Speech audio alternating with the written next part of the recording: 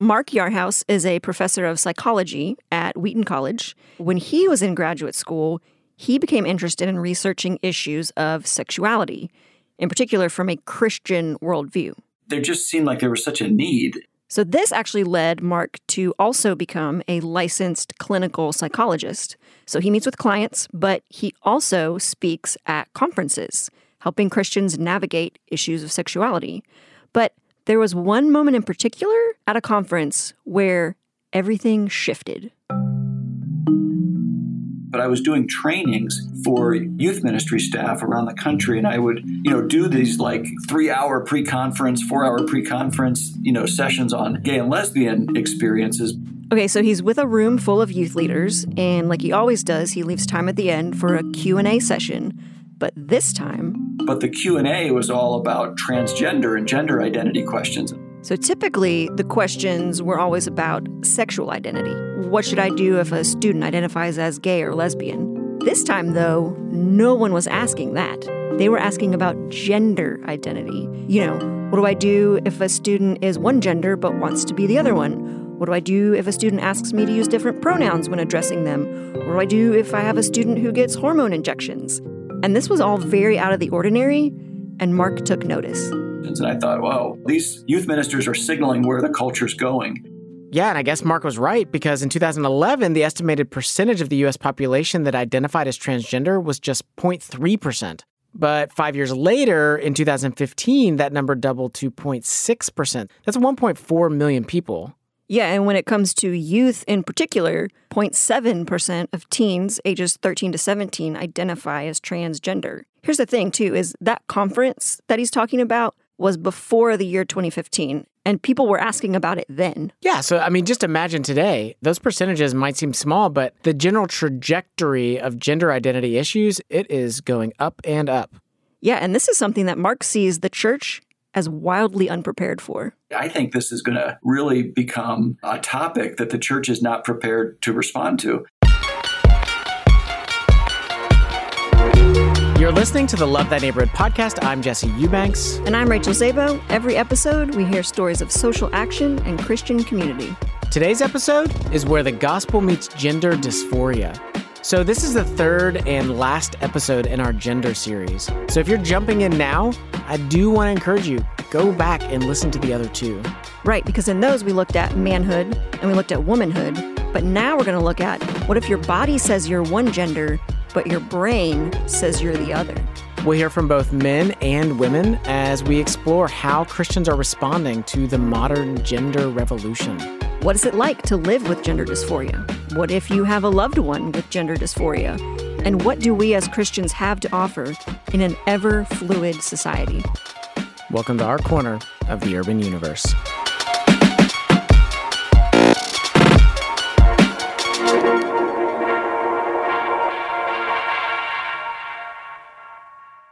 Okay, so when it comes to the topic of gender identity, Christians are actually not silent on this issue. For example, here's a clip from Refinery 29. When I imagine a trans child coming to understand, I think I might be a girl in this boy body. I'm like, thank you, God, that the child is becoming aware of who they really are. And our job as a culture and as a society, as a church, is to make safe spaces for people to be. God creates out of love. God creates love out of love. Okay, so their approach is to be affirming, like, you do you, anything's acceptable. Yeah, if you think about the balance of giving grace and truth, like these folks are all grace, grace, grace, grace. And then you got Christians on the other side that are like so concerned that people are being like way too gracious that they overcorrect and go into like their version of hyper truth. For example, like this clip from Pulpit and Pen. Pronoun hospitality, and to call transgender, quote unquote, people, I can't say that without scare quotes because no one in the history of the world has ever transitioned their gender. We should use preferred pronouns for our quote unquote transgender friends. To hell with that. Literally, that idea should go. Okay, yeah, sadly, this is what I typically think of when I think about the broader Christian response to issues of gender. Yeah, it's like there's something about like when we go all grace or we go all quote unquote truth, like it's not really grace anymore and it's not really truth anymore. We have to have both. Yeah, and really, if you look at the broader culture, like these are the two options. Either be all about defending that God created two distinct genders, or be all about telling people that they can be whoever and whatever they want. Well, thankfully, those aren't our only two options, because God offers us a better way. So in his first letter to the Corinthians, Paul spends time addressing love and relationships. But then he talks more broadly about the whole of life in general. And he writes this, "For now we see in a mirror dimly." Right, and he's talking about the fact that there's an incompleteness to life right now. Yeah, we don't have the full picture. Our understanding is limited. There's questions and confusion. And honestly, I think that that's a good analogy for folks struggling with gender dysphoria. They literally look in the mirror and feel like what they're seeing is distorted from who they really are supposed to be. There aren't fast and easy answers to this. Yeah, but we prefer fast and easy answers, which is why some folks just want like a Bible verse that they can attach to this issue. Like I'm thinking about in Deuteronomy, where God commands that a man shouldn't wear a woman's clothes and women shouldn't wear men's clothes. Well, sure, but that law is part of a sort of grab bag section of laws. And, likely it was addressing certain pagan rituals at the time. There's no indication that it has to do with how someone views their gender. Or with verses that talk about eunuchs. I've heard some Christians claim that eunuchs were a third gender in that society, and so therefore breaking out of binary genders is acceptable. Yeah, but I would argue that eunuchs were still men. I mean, they had their testicles removed as a sign of submission or loyalty to those that they served, but that doesn't mean that they weren't still male or that they wanted to live as females. Yeah, okay, so if we're going to talk about gender dysphoria, we need to understand that, this is a complex issue, one that probably isn't going to have a simplistic one Bible verse response. So let's explore that complexity by hearing a firsthand account of what it's like living with gender dysphoria. So I'm Frances. I was assigned female at birth. I present rather androgynously. So this is Frances, and Frances is not her real name, but she was born a female, meaning she has a female body. And growing up, she acted a lot like a tomboy, which is not shocking. A lot of girls act tomboyish, and we know they're still girls. I always knew that I was a girl, but it was that doesn't mean anything, It didn't mean anything until she hit puberty. I hit puberty and I started to become really, really just genuinely uncomfortable with myself. Okay, so as a female, when you hit puberty, we know that some things happen to your body, and one of those is that you start your period, which honestly is unpleasant no matter who you are, but it caused particular distress for Frances. I have no desire to reproduce ever. Anything to do with that is uncomfortable and a no-no. I do want to make a distinction here, this isn't the typical reaction to a young girl getting her period. Usually it's hard, it's not an exciting moment. But for Frances, she was devastated anytime she had it. Frances didn't ever want to be pregnant or have children, so getting her period bothered her because it was a symbol that she could now have children, which is something she didn't want. And also, another thing that happens at puberty is that girls develop their breasts. And Frances hated this. I guess the most uncomfortable thing was once I realized that I had to wear a bra, it was wow, I don't feel at home in my own chest. I remember crying to my mom once, Mom, I just want to get breast cancer so that I don't have to have breasts. That intense of this doesn't feel like my own body, I'm not female, but I get that feeling that she's describing in terms of not feeling at home in your body, going through puberty. I can't think of a single kid going through puberty out there that's I feel great in my body right now. Every teenager and young adult that's going through those changes feels like something is really wrong and does not feel at home in their own body. Yeah, even for adults, I can't think of anyone who would say, I feel completely at home in my body. So was Frances experiencing what's just common for kids her age, or was it something different? Well, most cases of gender dysphoria in children will resolve after puberty. Once their body stops changing so much, they'll settle into who they are. But that was not the case for Frances. So one of the things that Frances told me was that she grew up in a Christian household and one that she described as sheltered, meaning she didn't really have any categories or language for the ways that she felt about her body. That is, until she got to high school. In high school, I became a little bit more involved with other people who were LGBTQ. I made a friend who was transgender, who identified as a man. And even though Frances is being exposed to these new ideas, she still didn't really see herself as being a part of this community. I just didn't think about it in terms of me. Now, Frances went to a small Christian high school, and she actually became concerned about the way some of her friends were being treated there, especially her friend who was transgender. I remember one moment where I heard my favorite English teacher pull aside my principal at the time, and he was like, "Hey, can I talk with you?" And then I overheard them whispering, and he was like, "Can trans people even be saved?" And I was like, "Excuse me?" In fact, she told me that this friend of hers eventually got removed from the school. She didn't go into the details as to why, but Frances decided she needed to speak up on this issue. And to do that, she wrote a senior thesis paper. Let me see if I can pull up the title. Give me a second. I'm so sorry.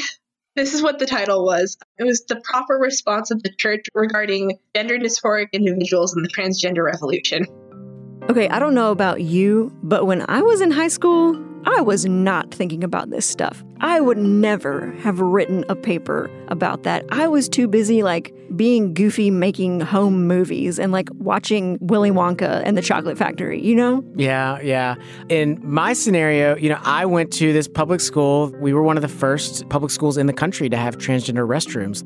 Whatever the frontier of new cultural revolution was, my school wanted to be at the cusp all the time. And so these were conversations that I grew up around 25 years ago, but we were rare. Now, these are common conversations. Yeah, I think it just goes to show, the landscape for kids growing up is so different now. Yes, the world has changed. And so it was in doing this research and writing this paper that Frances actually started to connect personally with some of the language that she was coming across.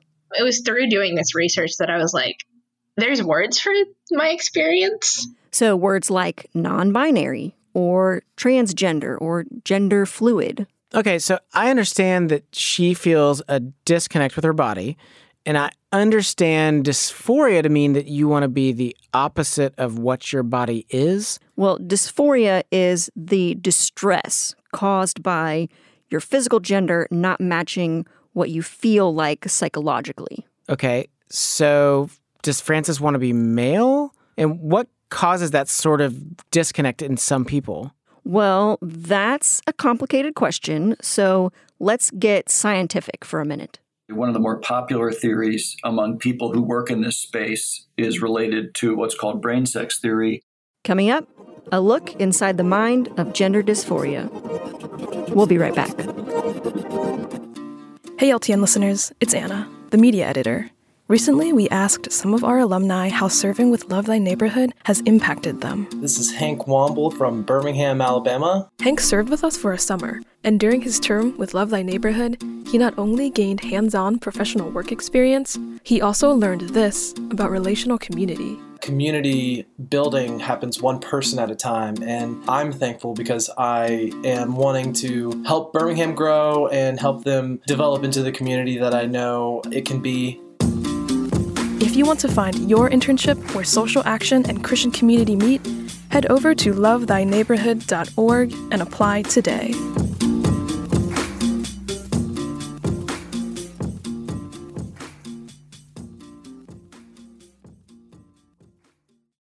You're listening to the Love Thy Neighborhood podcast. I'm Jesse Eubanks. And I'm Rachel Zabo. Today's episode is where the gospel meets gender dysphoria. Okay, so Rach, you've been telling me the story of Frances. She was born female, but feels really uncomfortable in her body. But if feeling uncomfortable in your body is what gender dysphoria is, don't we all just have gender dysphoria? Well, no. So what I kept realizing as I was researching for this episode is that gender dysphoria is actually really hard to define or describe. And there's two reasons for that. And one of those reasons is we just don't know what causes it or where it comes from. I mean, there's different theories for what might be going on for people. So do you remember Mark Yarhouse from the beginning of the episode? Yep. Psychology professor, kept getting questions about gender during his Q&A. Yep. And so remember, he's also a licensed clinical psychologist, so he spends a lot of time with folks who are experiencing gender dysphoria.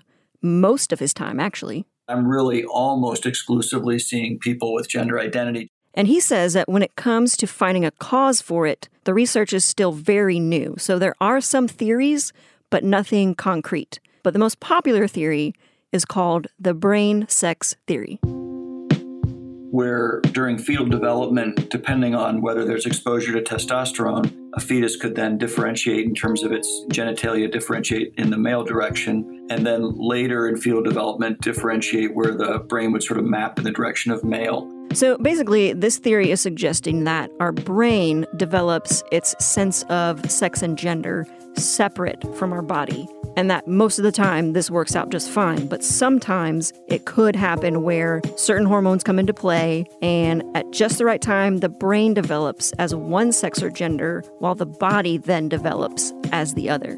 One thought is it possible that in rare instances that they just don't map in the same direction for whatever reason? But again, this theory, it's just that. It's a theory. The reality is we don't know what causes gender dysphoria. Some people find the research more compelling than other people. I'm not against this idea. I just don't think there's sufficient research right now to support it. Yeah, I mean, I guess I hear that, and intellectually, I get what it's saying. The body was heading in this direction. The brain was supposed to go the same direction, but something happened and it took it off in a different one.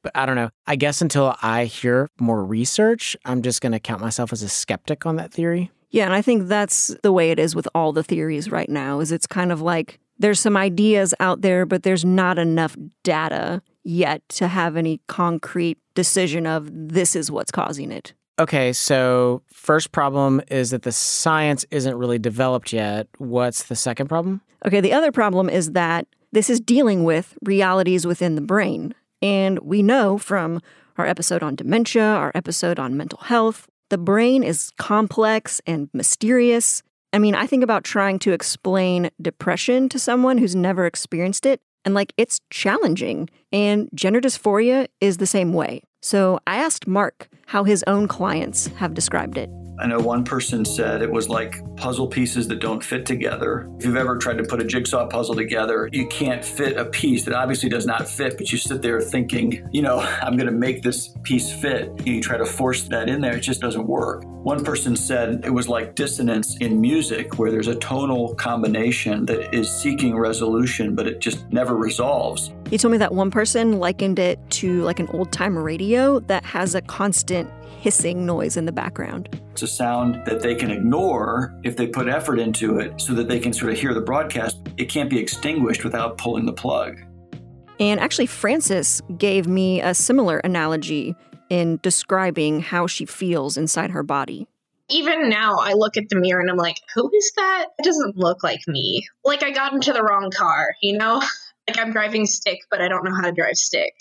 Okay, Jesse, so you asked if Frances wants to be a man. Right, yeah. I'm really trying to understand this. Okay, so the answer to that would be somewhere between no and maybe and I'm not sure. So here's what's going on. Frances is a female, but she's having all sorts of difficulty with the parts of her body that are distinctly female. And on top of that, she's also having a difficult time with the cultural expressions of femininity within her circles.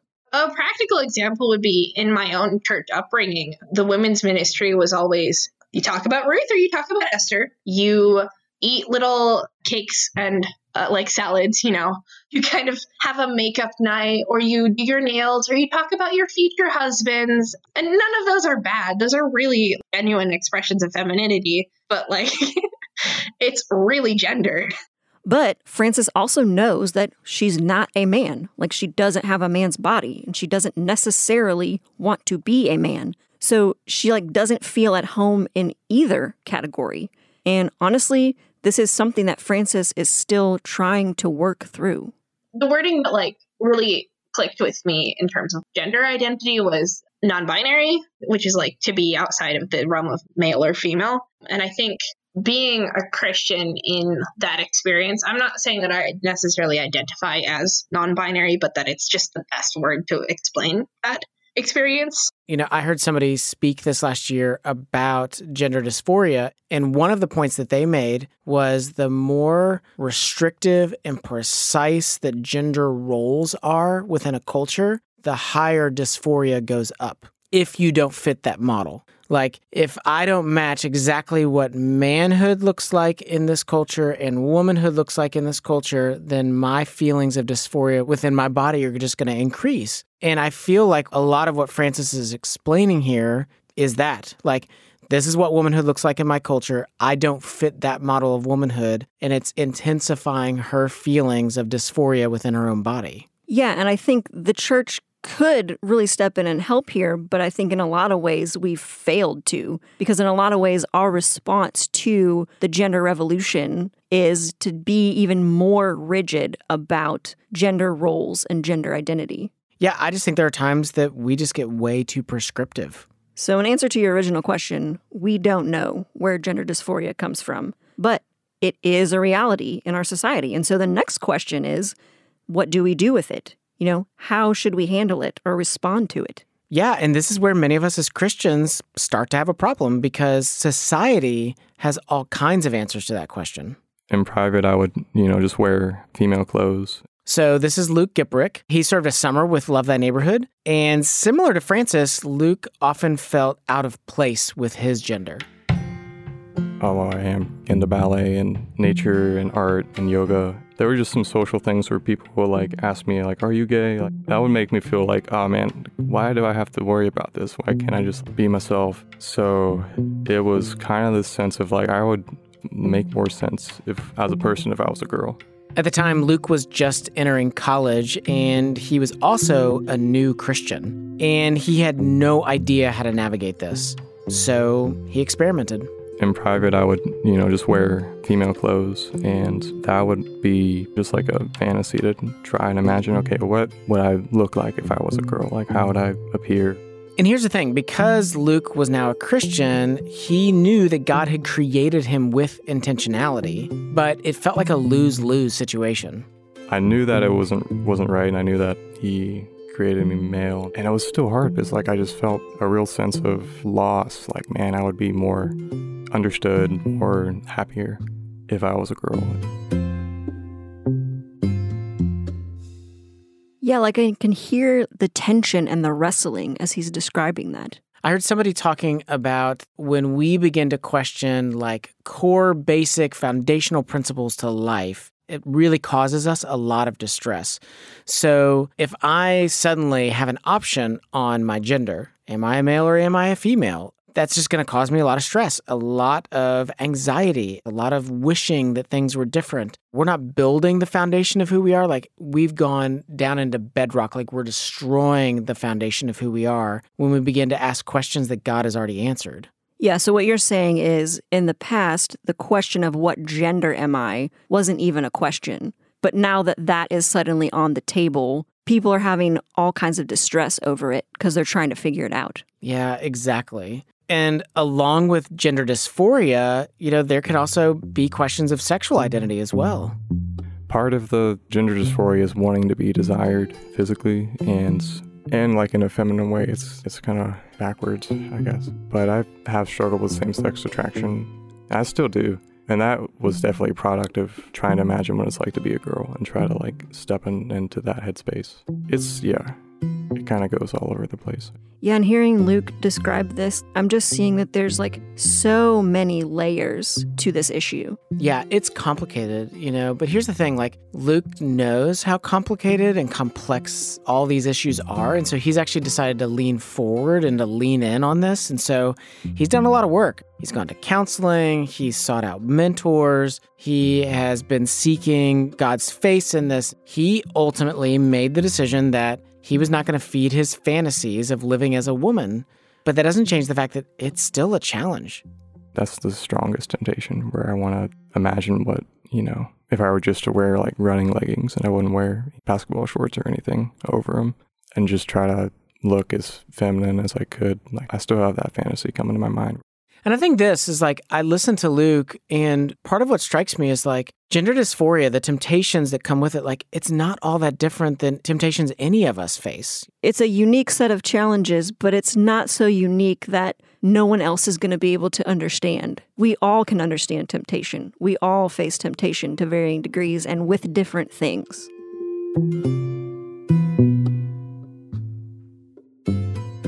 Okay, so far, we've heard from folks personally dealing with gender dysphoria, but there's another angle to this that I also want to look at, and that is, what if it isn't you who's dealing with gender dysphoria, but it's someone that you love?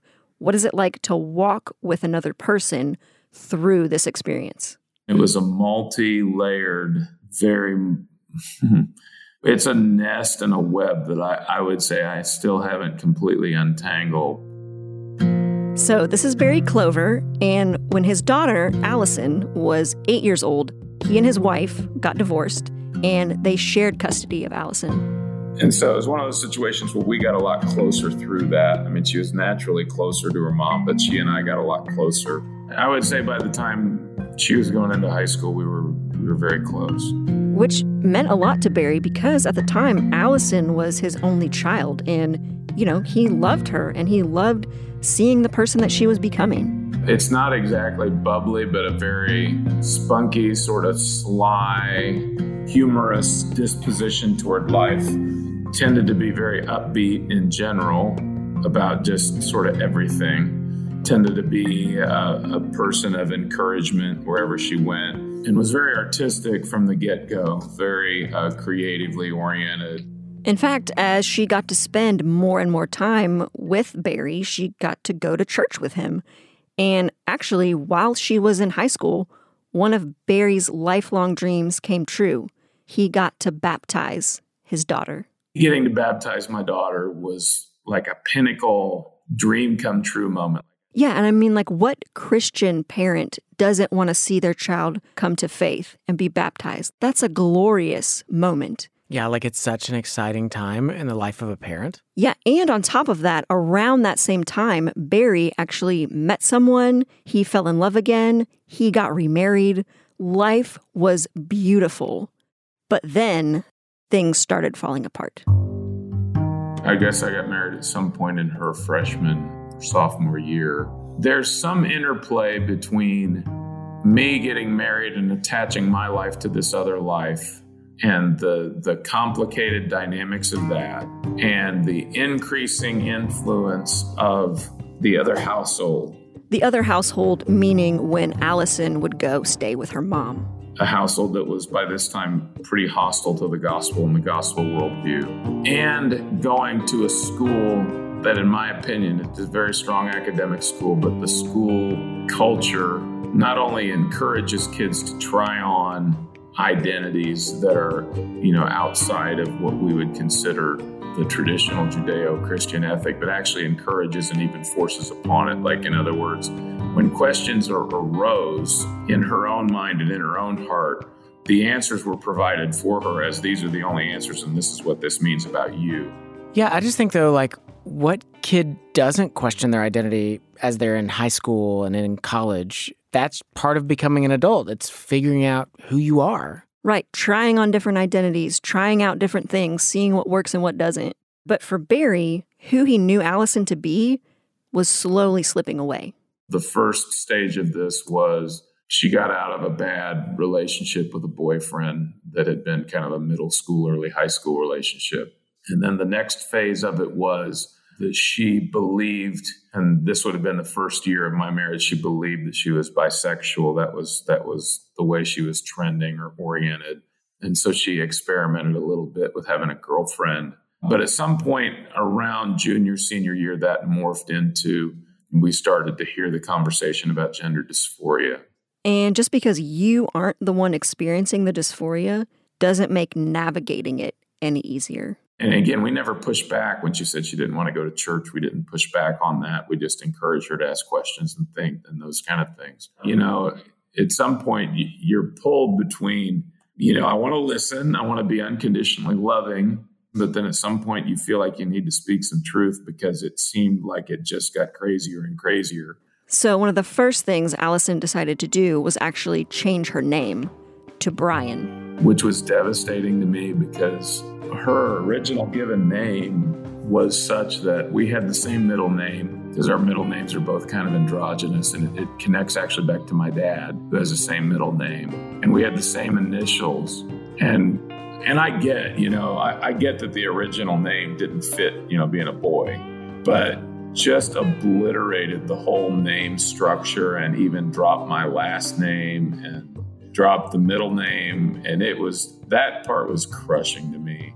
I mean, I can't even imagine. Crushing because not only is his child saying, I no longer want to be your daughter, but also I don't really want to be your child, period. I don't want to be associated with you by name. Yeah, and of course, along with the name change came the request to be addressed as he and him instead of she and her. It was like a litmus test, for him about whether you cared about him or not. But for a long time, I avoided any kind of pronouns whatsoever.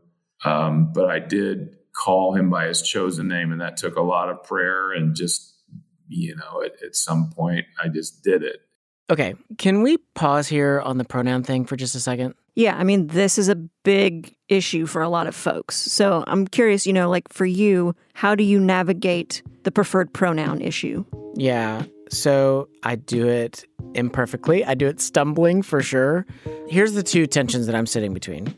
On the one hand, if I know somebody and they request that I refer to them with a particular pronoun, I'll do it. And I'll do it because I want to preserve the relationship. To me, the relationship is bigger than the particular issue. But on the other hand, I don't think it's healthy for us as a culture, both within the church, as a nation, as a world. I don't think it's healthy to adapt all of our pronoun language to people's preferences when those preferences are not coming from a healthy place in the first place. Yeah, I get how that could be unhelpful. I think about, I have depression, and if I'm in a depressive episode, I will say things like, just leave me alone. When really, that's not what I want. And that's not what I mean. Yeah, and the last thing that would be helpful to you would be for all of us to leave you alone. Yeah, that would be terrible. I'll just spiral further down. You think in that moment that's what you need and that's what you're requesting, but the worst thing we can do is to actually give you that. Yeah, but I'm just saying that it's like a gut reaction out of a very unhealthy mental space. Right. I am concerned that people are saying, hey, refer to me as X, Y, or Z, but it's coming from a part of them that's very confused. So those are the tensions I sit between. So on the one hand, I don't think it's good for us as a society and us as the church to accommodate on this issue across the board. But on the other hand, if somebody comes to me personally, I love them, I'm going to accommodate because I want to preserve the relationship. And that's the tension that I'm sitting between.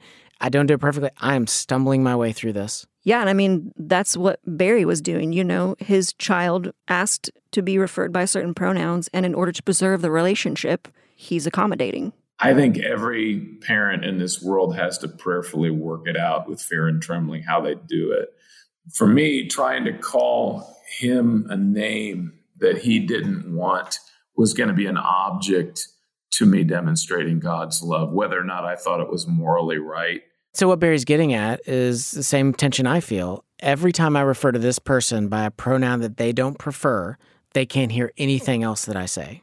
Yeah. And so after wrestling through this tension of what to do with the whole name change and pronoun thing, then he was informed that his child was going to start undergoing hormone treatment. I remember just unprompted in a Zoom call when he was at college, him taking off his shirt to show me what wasn't there anymore. And what's happened physically since then has been really dramatic, really, really dramatic. So Barry's child had their breasts removed from taking the hormones. They have more muscle mass. They now have less of an hourglass figure, more of like a boxy figure. They have a full beard, and they've gotten tattoos all over their body. And if you ran into this person on the street, there would be no indication that this person was ever a female. They look like a man. And in addition to shedding a female identity, they've renounced their faith. I very much had to mourn my daughter. like I, in a sense, have had to grieve my daughter because biologically, physiologically, that person doesn't exist anymore. And there's still obviously some core components. And I guess if he were sitting here today, there'd be some semantic dispute over, well, this person that we have now is who he's been all along. I don't think that lines up with my view of how God created us. But the most helpful thing and most difficult thing for me has been, I've had to take that 8th grader who played the cello and had green hair and was this quirky, fun girl, and I've had to mourn the loss of her.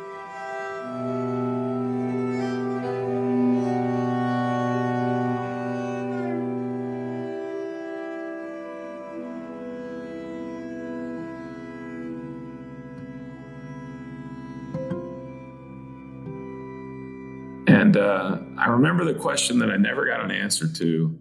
I tried to read and engage and be curious and all those things that we say you're supposed to do. But I remember saying, okay, so there's no doubt that the gender dysphoria is like a real thing. Like, I am not denying your experience, your feelings, your struggle. I haven't even, there's no way for me to know the torture of that and how awful that must be. And obviously there have been some years of your life when I was oblivious to that, and I'm sorry.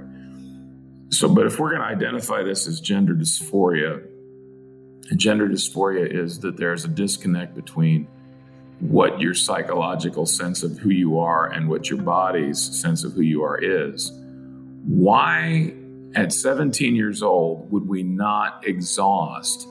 And I'm not talking about treating it as a condition or a disease or, any of those things that have, that people have done. But why would we not exhaust every option in terms of understanding yourself psychologically before we started permanently changing your body? And I never got a good answer on that. I never did.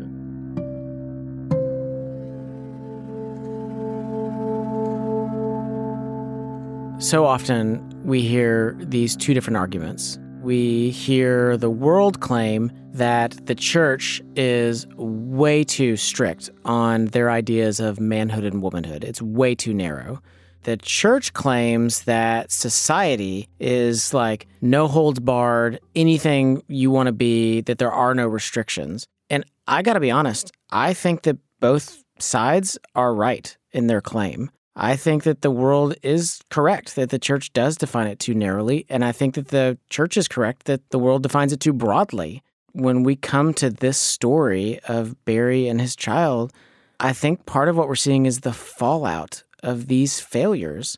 Yeah, so I think the question is, Lord, what do we do? What is God's response to all of this? Stay with us.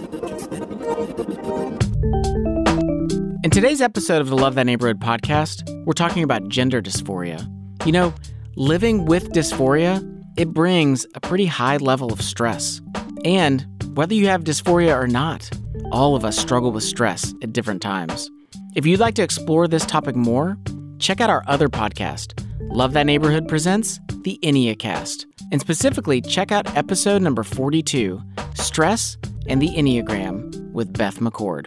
If we had self-awareness that our particular type, when stressed, does A, B, C, D, and E, then when that happens, we can kind of wake up to the alertness like, oh, that's what's going on. I need to recalculate and get back on my healthiest destination. You can listen to the Enneacast on Spotify, Apple Podcasts, or wherever you prefer to listen to podcasts. Or head over to our website, lovethyneighborhood.org/Enneacast.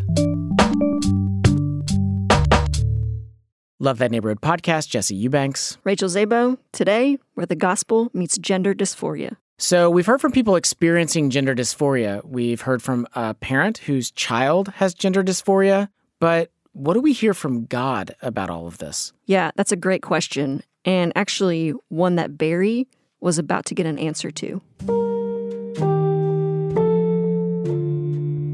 So in light of his child's transition from living as a female to living as a male, of course, Barry spent hours wrestling with God about that. And I was pissed at God for a long time. And, one of the ways that this routinely showed up was whenever there was a baptism at his church, because it made him think about when he baptized his daughter. Like, I'd always dreamed of baptizing her at an evening service at my church, and that's what I did. And it was just this incredible moment, an incredible story. And so for it to just come completely unraveled in the worst imaginable way, it felt like God was playing a cruel joke on me. It felt a little Lucy and Charlie Brownish, not a little, a lot. Yeah, like there's Charlie Brown and Lucy's like, hey, I'm going to let you kick the ball. And Charlie Brown's like, no, you're going to pull it away. But Lucy's like, no, I promise, I won't do it this time. Right. And then Charlie Brown's like, okay. So he runs and gives all of his heart to kicking that ball.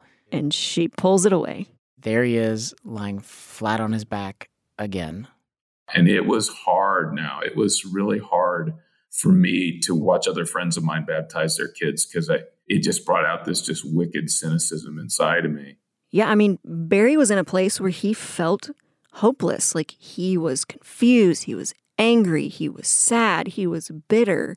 Honestly, he hated watching baptisms because it only stirred up all these emotions and all this wrestling that he had been going through for so long. But ironically, it was during a baptism that actually God told him something that he needed to hear. I do remember one moment. It was ironically at a friend's son's baptism. This friend's son, even since, has just had an awful story. Like, I think it's a different kind of story, but it's the same degree of nightmare that I went through, and even worse, that this kid gets baptized, and so they read his testimony like our church does. And it's a baptism, so I'm kind of hunkered up anyway. I'm emotionally on edge because I really love this friend and I really love his kid, and I've watched the kid grow up, but I've got all this same cynicism. And the kid, as part of his testimony, has read the verse that I've heard a million times, which is... So the verse that this kid had as part of his testimony was actually in Romans 8, where it talks about how there's nothing that can separate us from the love of God. Not life or death. And this list is going on. I felt very clearly, the Lord say, not sex change. And it wiped me out. I'm tearing up just thinking about it now. The fact that this does not fall outside of the categories of things that God's love can overwhelm. And the fact that seeing this circumstance as awful and as unheard of as it might have been even to the New Testament writers, as being within the grip of God's love, well within his ability to make it right. Like, I listen to Barry's story and I hear Luke's story, I hear Francis's story, and there's just so much suffering. Like, to have dysphoria is to suffer. And I think that suffering in many ways takes us to this place where we're like on a razor's edge. Like, we could go one direction or another with our suffering. On one side, there's a choice of, my suffering is so bad that it entitles me to do whatever I want to overcome my suffering. Like, I can take any action that I want. I'm going to become the ruler of my world because it's owed to me, because I've suffered so much. I feel like on the other side, though, is the choice to trust. And the choice to trust God. It doesn't take away our pain. It doesn't mean that magically, like, all of my suffering will disappear, but it does mean that my suffering is not without purpose. My suffering can lead to something good. God can redeem my suffering. God will hold my suffering. Am I going to lean into my suffering in such a way that my suffering now becomes the justification for me to do what I want? Or am I going to give my suffering to God and allow him to do whatever he wants with it, trusting that it's going to be good and it's going to work out okay in the end? Yeah, and the reality is that Barry is still suffering as he navigates his relationship with his child. But he's learning to bring his burdens before God. And some things are slowly getting better. Some of the hurt and the pain between Barry and his child, it is healing, even though there is still a long way to go. I would say it's loving, it's respectful. I don't know if it's super intimate, but it is, I think we've covered a lot of ground. I think we've gotten through some challenging conversations, and I think we're both working at it. But ultimately, holding fast to God and knowing that God is holding fast to him, Barry knows he'll be able to endure to the end. It's been a winding path, and sometimes it feels like you're hanging on by a shred of tree bark, but somehow, some way, there's always been some fragment of God's faithfulness that I've been able to cling to. You know, I asked Barry what his advice would be to someone in a similar situation as his, and his encouragement was this. Getting as many conversations clearly and fully on the table as you can, and paying attention to what they're being told in all kinds of different ways. Yeah, I mean, modern parenting requires us now, we've got to pay attention to all these different influences coming at our kids. Our kids are being raised by a spectrum of media on their screens beyond what many of us have ever experienced before. Their school system, their church environment, the books they read. The truth is, like, parenting can never happen on autopilot. We just have to be super proactive in fostering an environment at home where kids can bring us any question and we can talk about it. Yeah, like fostering that space for conversation to happen, which can be hard and it can be risky, but it can also be very healing. In fact, it was healing for Frances. So Frances also came and served with Love Thy Neighborhood for a summer. And while she was here, she was skeptical about being completely vulnerable about her gender dysphoria.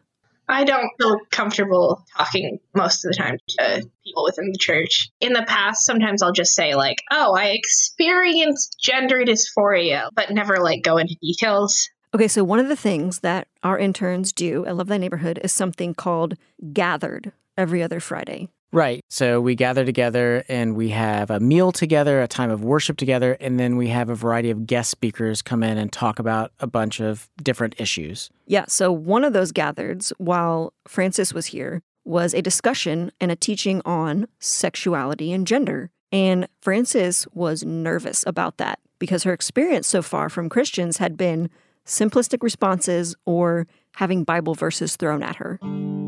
I actually ended up opening up the night before, and I was like, hey, this is my experience. I'm terrified. And they were like, hey, we love you. We're here for you. Tell us your story. I was like, what? You guys are just going to like be there and like listen. It was amazing.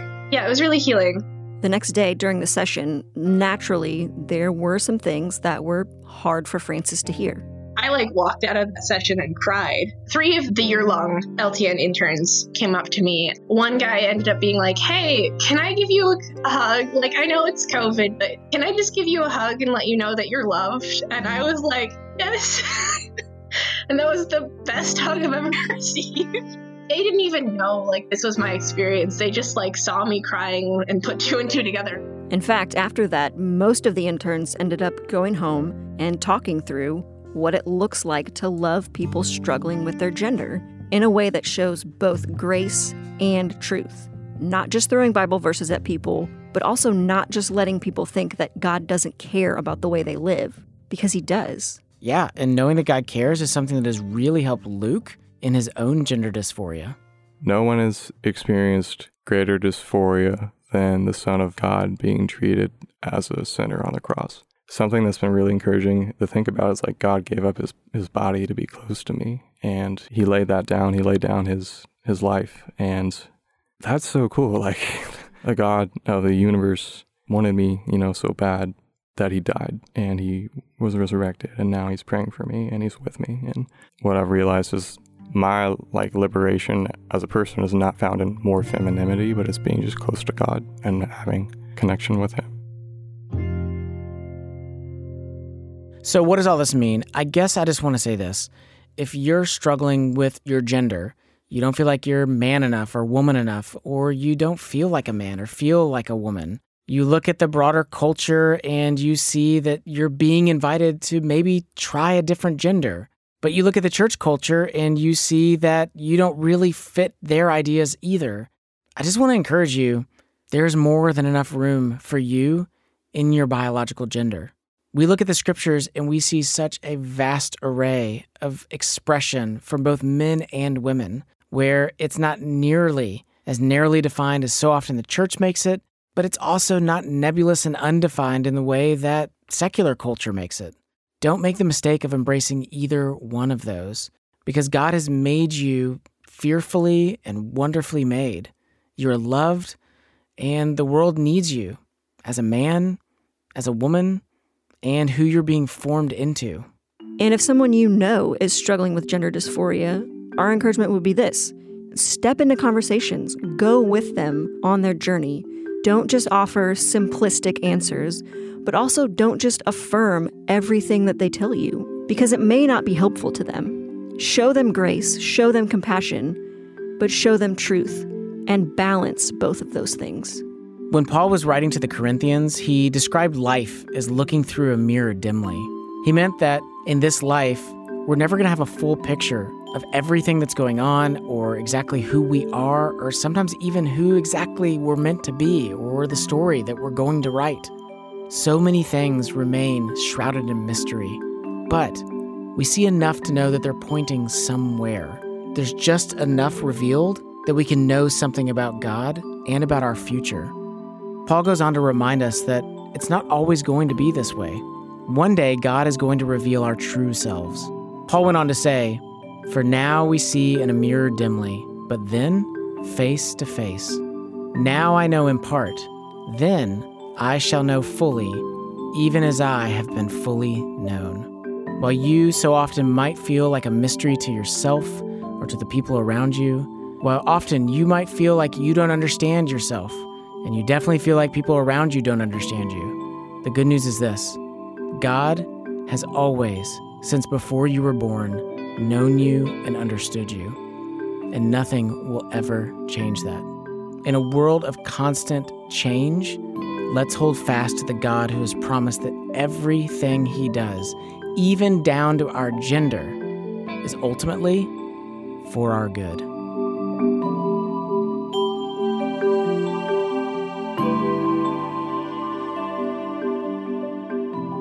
Okay, so we're at the end of our gender series. We explored manhood, we explored womanhood, we explored gender dysphoria. What big takeaways did you have from this? Honestly, I love that these episodes have fostered a lot of conversation with people that I know. They've just listened to the episodes and be like, hey, I want to talk to you about that. Or, hey, what did you think about this part? And I've really, really enjoyed just the opening up to have dialogue with other people about these things. What about you? What takeaways did you have? Yeah, I think a couple of different things. First, I'm really struck by the sovereignty of God. God intentionally made man and woman, and it's good. And I am encouraged by being reminded that God made man and woman and that that's a good thing. I'm also honestly reminded that God's manhood and womanhood is just better than the culture's idea of manhood and womanhood. It's richer, it's more beautiful, it's stronger, it's more eternal. Like, there's just so much goodness to it. I also gotta say this, I'm also really struck by how narrowly the church often defines manhood and womanhood. And I think that it's a disservice. And I think that it is aggravating the general culture even further to turn away from God, because we just have these really, really shallow, narrow concepts of manhood and womanhood. They don't contain the breadth that God does. So I think I got to the end of this whole thing and just realized, like, gender's tough. It seems like it would be such a simple question. Oh, what is a man and what is a woman? But it's not that simple. And at the same time, it's also not as complex as we make it sometimes. There's a bit of a mystery to it. Final thing, what do you hope people got out of this series? Honestly, when it comes to talking about gender, everything else now in our society, like, it just feels so polarized. If you're on this camp and you're like, I need to affirm everything, and you're on the other camp and you're like, I need to uphold God's truth. And like, you can't ever have a conversation with each other. Like, you're always talking past each other or just shooting fire at one another. I'm hoping that this will show folks that God's way really is better. God's design of gender, it's incredible. It's so beautiful. And I think we need to learn, both as a church and as a culture, how to step into that.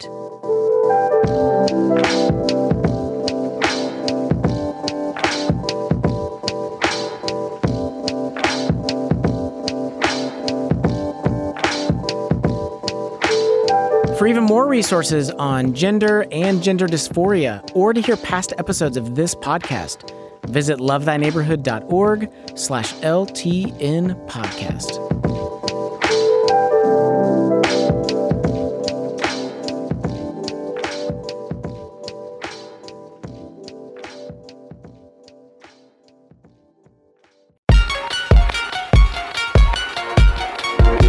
Special thanks to our interviewees for this episode, Mark Yarhouse, Francis Rader, Luke Giprick, and Barry Clover. Our senior producer and host is Jesse Eubanks. Our co-host today is Rachel Zabo, who's also our media director, producer, and the wearer of the Minish cap.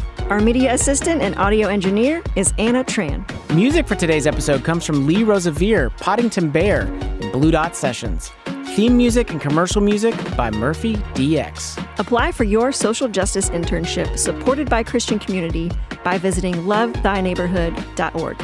Serve for a summer or for a year, grow in your faith and life skills. Learn more at lovethyneighborhood.org. Which of these was a neighbor to the man in need? The one who showed mercy. Jesus tells us, go and do likewise.